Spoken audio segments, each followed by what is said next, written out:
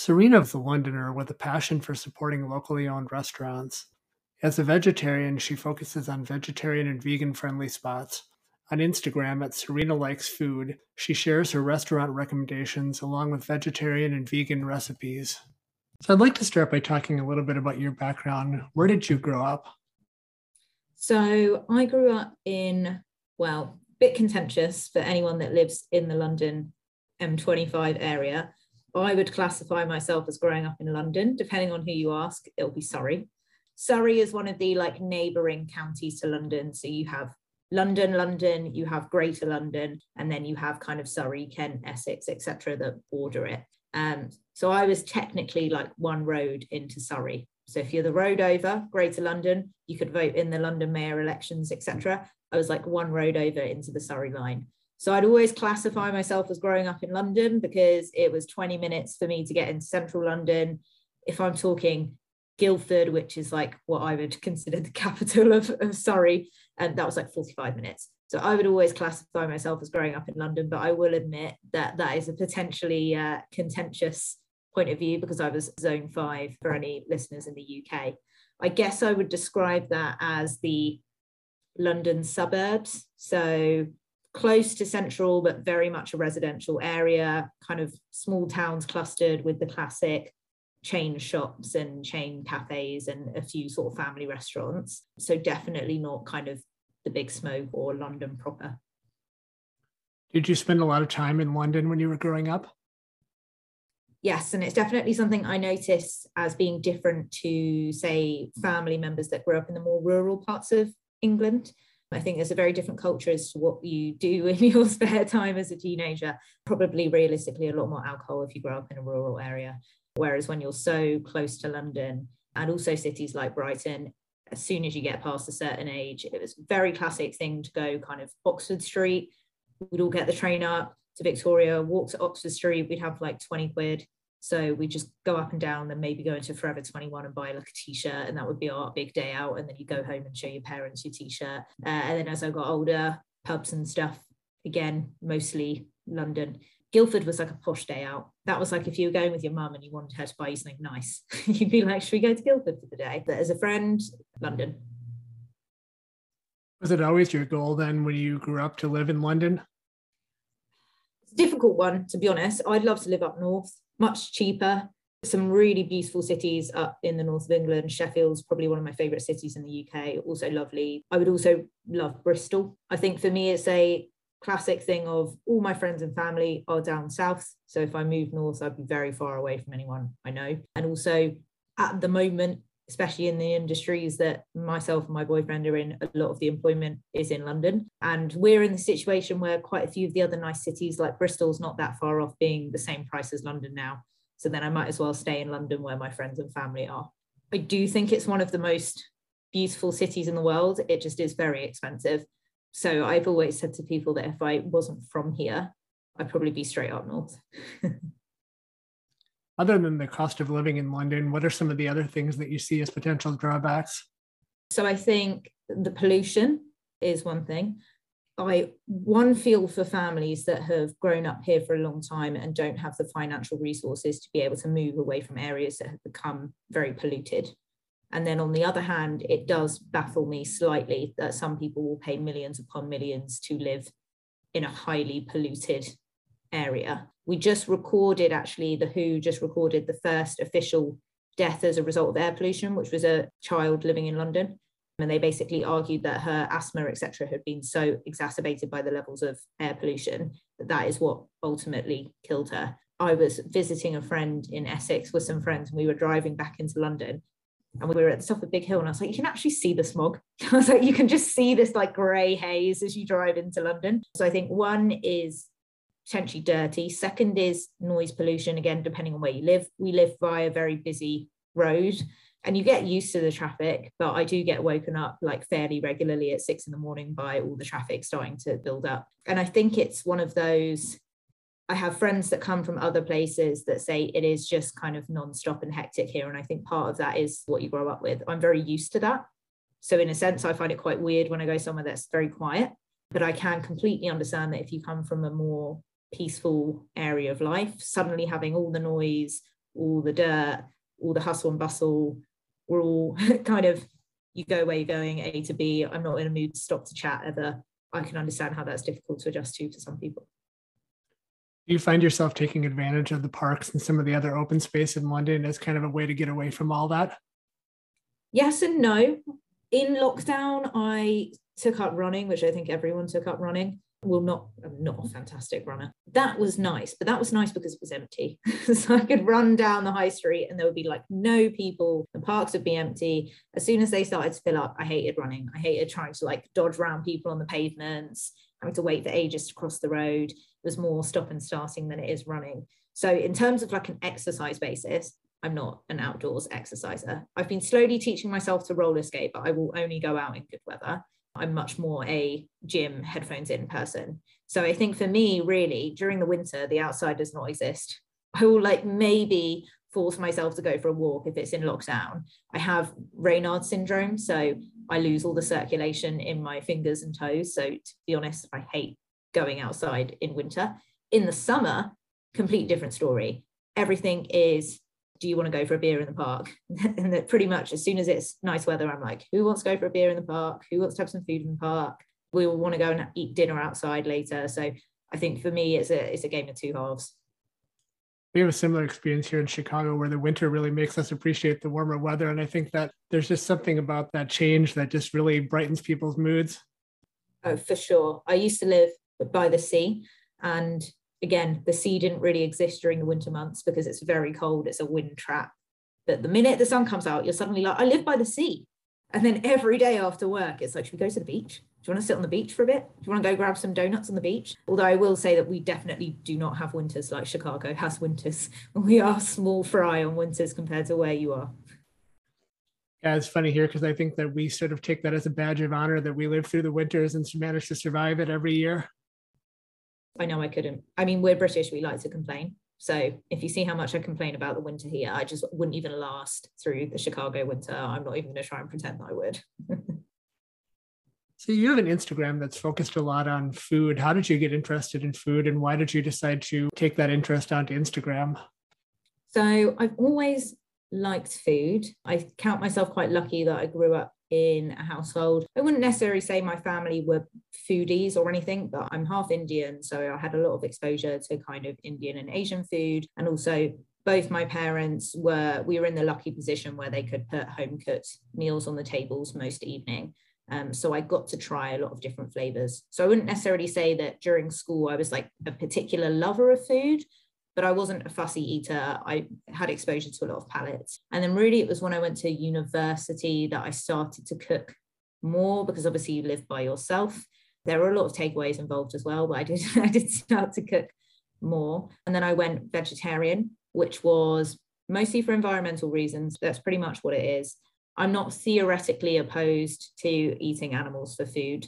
What I'm opposed to is the large scale animal industry. I think there's a huge difference between living in a fishing village and going out on a small boat and catching fish and eating them, to there is buying factory farmed, mass produced meat and fish, which has a huge impact on our planet and also has terrible standards of animal welfare. I think they're two very different things. But everyone was surprised when I went vegetarian, including myself, because I actually really enjoyed meat and fish. I basically just said I'm going to try it and see how it goes. And I made myself a last dinner of a chicken, ham and leek pie. It was delicious. We made it all ourselves, including the pastry. And then I just didn't eat meat again. So easier than I thought it was going to be. And then in terms of transitioning that onto Instagram, for me, really, it was the first lockdown. So I've always been emotional eater, maybe is not the right way to put it, but the way I consume and produce food is very much affected by my mood. So if I'm not in a good mood, I wouldn't cook much. I wouldn't eat very much. If I did eat, it would be kind of freezer food. And then if it was great, I was having a great summer, then suddenly I'm cooking and experimenting all the time. I find it really hard to be motivated to cook for myself because I'm like, I'm the only one who's going to be eating it. So it might as well be eggs on toast. Whereas I love cooking for a lot of people. So as we went into lockdown, I was a little bit like, it's just going to be me and my boyfriend for however many months. I'm not going to be cooking for people. I'm probably going to be quite depressed, if I'm honest, because I'm going to be locked in my house on this island. So I thought maybe if I start posting stuff on Instagram. It will hopefully keep me excited about trying new food. I'll be motivated by wanting to post stuff. I'll see things that other people have posted, and hopefully that will keep me engaged. And it really did work. And did you find yourself doing more cooking during lockdown? So much during the first lockdown. The second lockdown, none. So we had a first lockdown, from like March 2020. Then we lifted a lot of the restrictions in like July time, roughly, so in the summer. And then we had a second lockdown, a very short one from sort of October to mid-December 2020. And then we had a big one in 2021. So after we had the whole Boris cancels Christmas thing where he was like, we're going to do Christmas. And then we had the surprise tier 4 and all of that. And then we went into another kind of full lockdown. So we've had 2 big lockdowns and one sort of smallish one in the middle. So during the first one, I was cooking a lot. But I would say, again, I was in the lucky position where I was able to work from home. And it was also a very nice summer that year. So I was fortunate enough to be working from home. It was really light outside. It was great weather. We've got a small balcony in our flat or apartment, as I think you guys would call it. So we would eat outside a lot. So cooking so much more. When I transitioned to the winter lockdown, I had moved for work for a short period of time. So I was living by myself with no outdoor space, and it was cold and dark all the time. So it pretty much transitioned to how many different things can I put on toast. I've noticed here that you focus a lot on local restaurants in your Instagram. Why do you think it's important to support those local restaurants? I think they're really a cornerstone of what makes a community a community. I think large chains, they do have their place. I occasionally love a Nando's, who doesn't? And I think particularly sometimes for people on lower incomes, being able to get like a Pizza Express deal or a cheap Nando's meal is a lifesaver. But I also do think towns and communities will become soulless if we let them just become chains, because then no matter where you are, everywhere is the same. And actually what turns somewhere from just a place to live to community is having small independent businesses. And I do feel like in the age of the internet, it's harder and harder for small businesses to survive. There is some opportunity with things like Instagram and direct-to-consumer marketing, but also I think we've all become quite obsessed with like branding and aesthetics. I point it out to my boyfriend all the time because I see the subliminal bias in myself. But if I like walk down the road, I think I've started to assume that everywhere is going to be branded. You know, it's going to have like a Swish logo and a nice Instagram page. So sometimes I catch myself walking past smaller businesses, so like shops, restaurants, and think to myself, that looks like a bit of a shithole, quite frankly. But it's probably not. It's probably lovely. A lot of them are filled with local people. They're just not branded. They're just not these big posh chains. And I really started to try and actively challenge some of that bias in myself and try and really support the people around us that are potentially putting everything they own on the line. I've always said I'm not brave enough to own my own business. Absolutely not. I like the fact that the risk is on someone else's shoulders. At the end of the day, I could lose my job, but losing my job for me is losing my job. Yes, okay, eventually I might not be able to pay my rent, etc. But losing a business is potentially losing your life savings, losing your pension, losing your children's university fund, all in one go. And I think anyone who takes on that risk is partially crazy, partially very brave. And I think we need, I wouldn't say more of them, but we need the people that are doing it to have the backing, because lots of businesses out there are creating amazing food or amazing products, and in many respects, way better than what the chains are putting out. Long-winded answer, but... One of the restaurants that I've noticed your support in particular is Sugar Cane. Can you tell a little bit about the story of Sugar Cane and why you have supported them so much? Yeah, of course. So Sugar Cane London was started by Chef T. The restaurant itself is very close to where I live. So we went through a stage, I don't know if this is just limited to the UK, I feel like it was, but we went through a stage where we were only allowed to go out for a daily walk. That was it, one daily walk. So on my daily walk, I used to pass his restaurant, which had been vacant for quite a while. And then just activity started happening. So it became like a bit of a game between me and my boyfriend to try and work out what was going on. It was our one kind of on our daily lockdown walk route, what new is happening in that building. And then we saw him one day, I might even have the picture. I saw him one day and there were just chairs and tables lined up on the pavement outside. And I was like, I think I think this might be a restaurant. And he was stood outside, and obviously from a safe distance, we started chatting. And I used to see him there. He painted all the signs outside the restaurant by himself.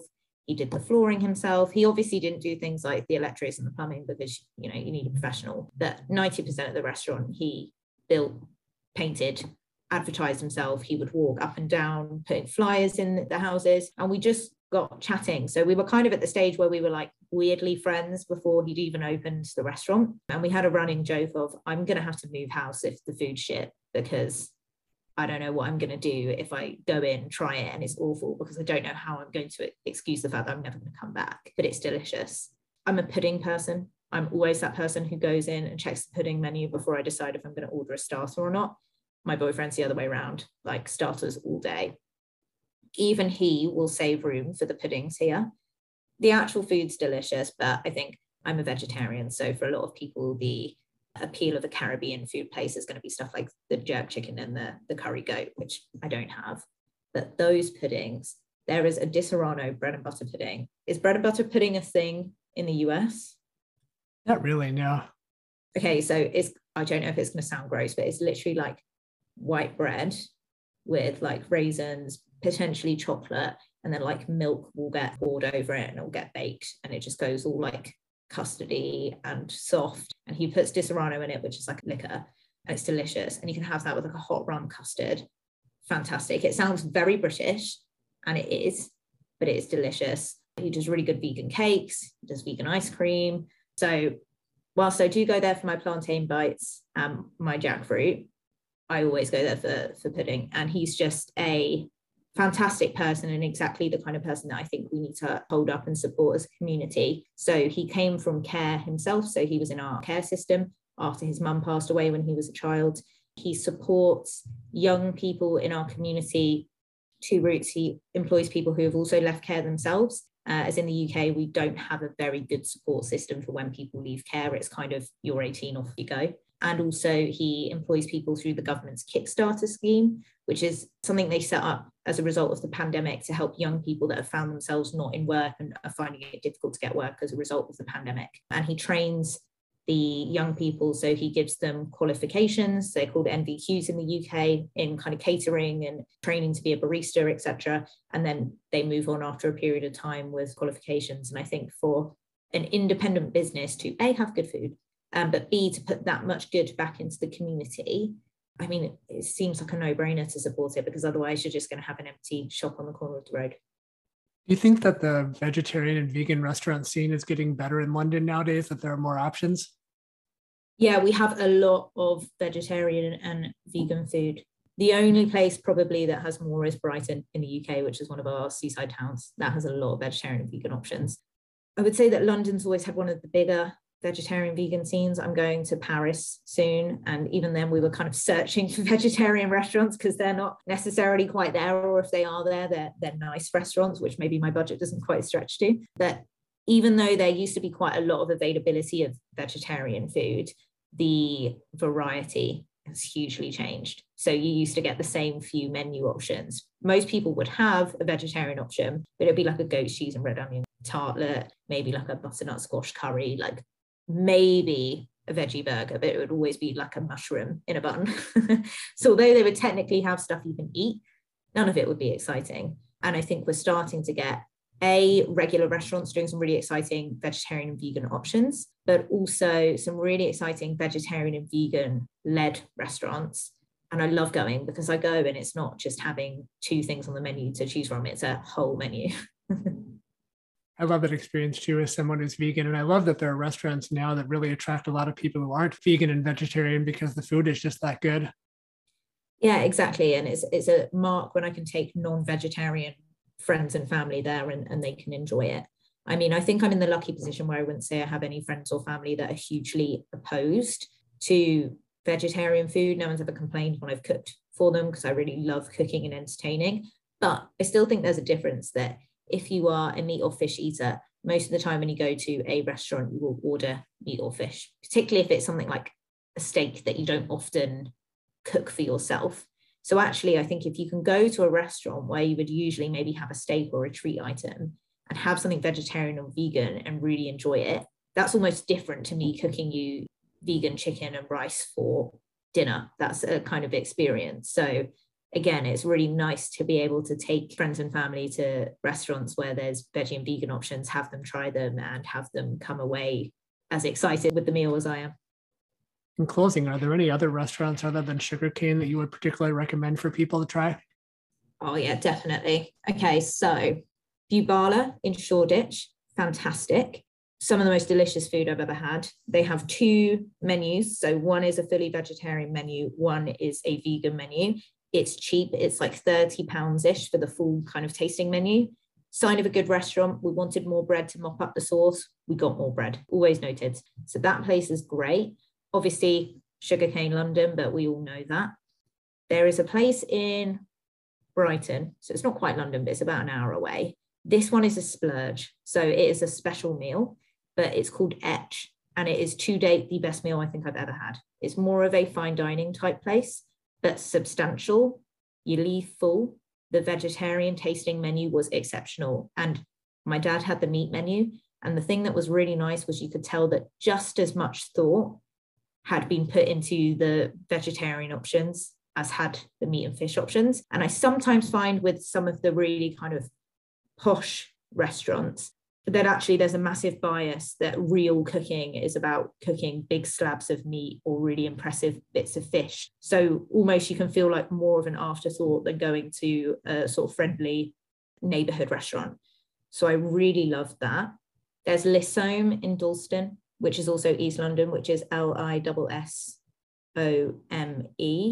Nandine in Camberwell is delicious. And I think I can't not mention Boomer in Brixton, which is an Indian place.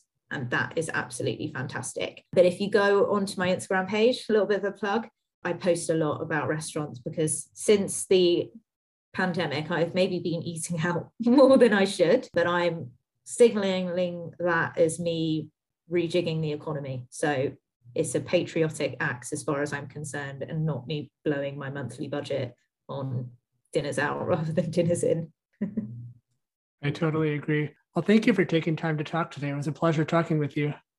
It's a pleasure talking with you too. You're a very natural interviewer. So thank you. I'm not used to doing sort of podcasts and things like this.